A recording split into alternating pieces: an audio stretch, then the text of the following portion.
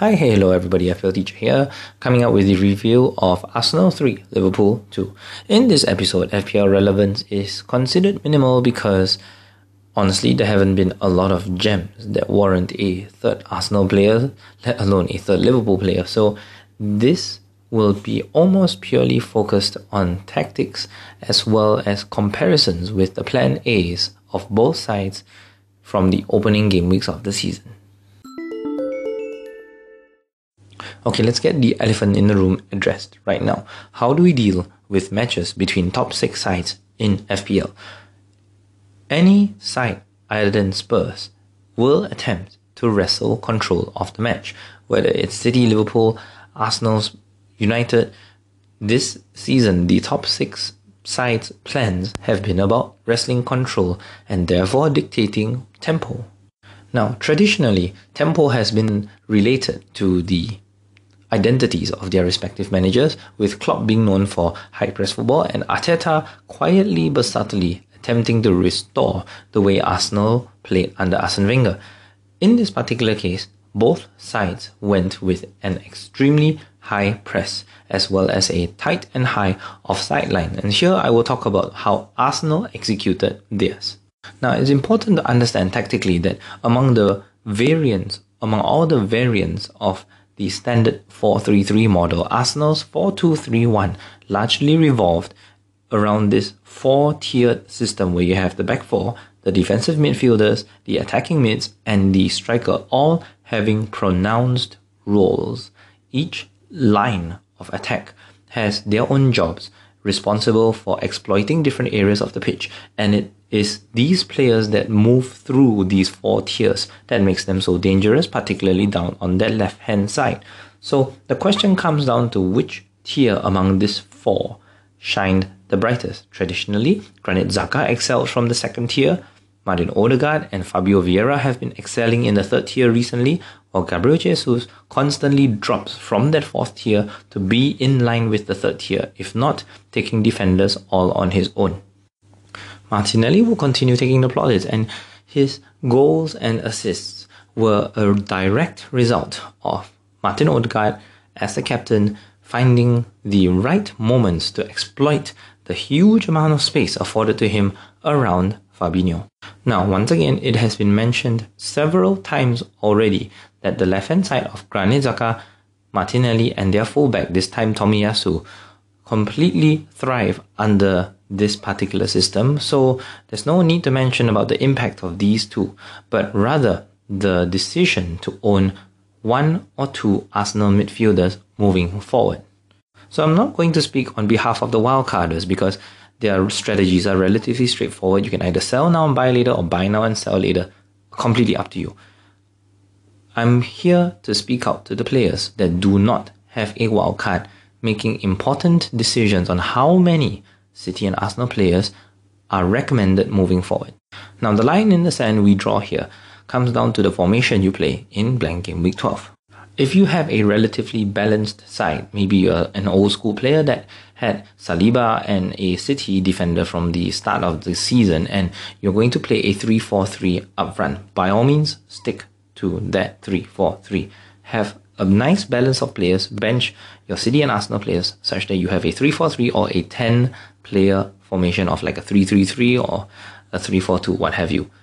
If you have a defender-heavy lineup, then start buying Arsenal and City players, because your advantage comes later on, especially if you double up on Martinelli and Saka, where Arsenal has this beautiful run of fixtures leading into the World Cup for 3 game weeks.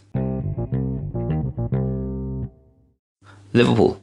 The first precedent I need to set here is that from the get-go, your footballing philosophy will have inherent strengths and weaknesses, and it all comes down to execution.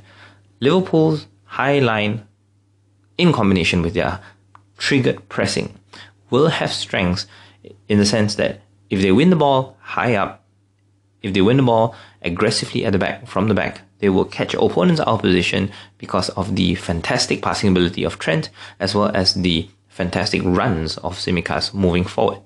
But if they do not cover their space well, there is There are acres of space that Fabinho has to manage while Arsenal attackers bomb forward. From the get-go, it was easy to pinpoint Fabinho managing way too much space, allowing Odegaard to play Martinelli in behind Trent.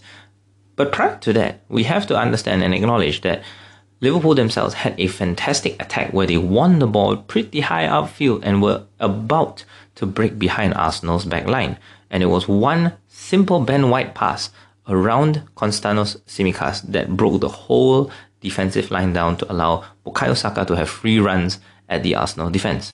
Assuming that Liverpool players will not keep clean sheets moving forward, it is imperative that we break down how their front four interacts with each other. Firmino, Jota, Nunes and Salah all took turns. I say this because Diaz is injured, by the way.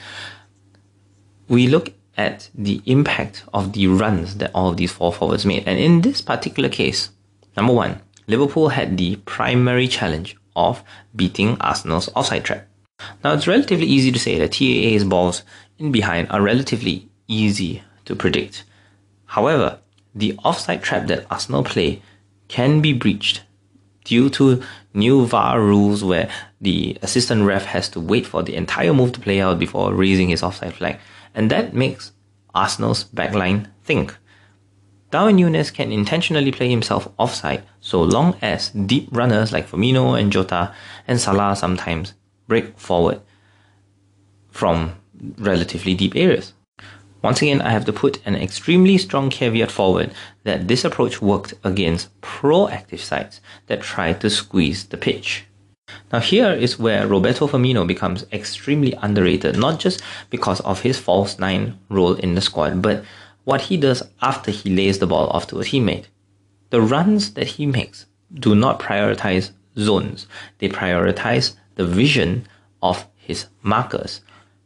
When Firmino scored his equalizer, his run was inside to out, which actually put him in an unfavorable position to shoot, given that he's a right footer running towards the left.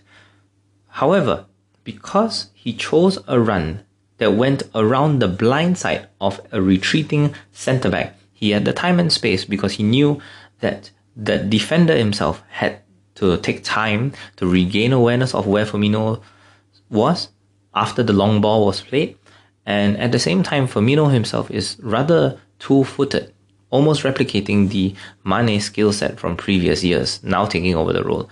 And it is here that Firmino makes the difference this season compared to previous ones.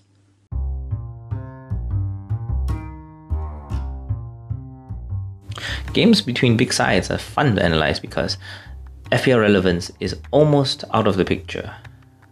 The names are obvious because they are usually a core part of their plan A, which means that Martinelli and Granit Xhaka will continue to be part of conversation, and the question comes down to who will actually outscore them. As for Liverpool, Trent will continue to be part of their playmaking strategies, but as it stands, they need a plan B. They need a solid plan B that will continuously break down defenses, because a one-off game such as this will only continue to highlight how well they adapt within a game rather than how they would actually take the lead and secure games the way we used to love them for. This is FPL Teacher speaking, focusing on the final game of Sunday, Everton Man United up next.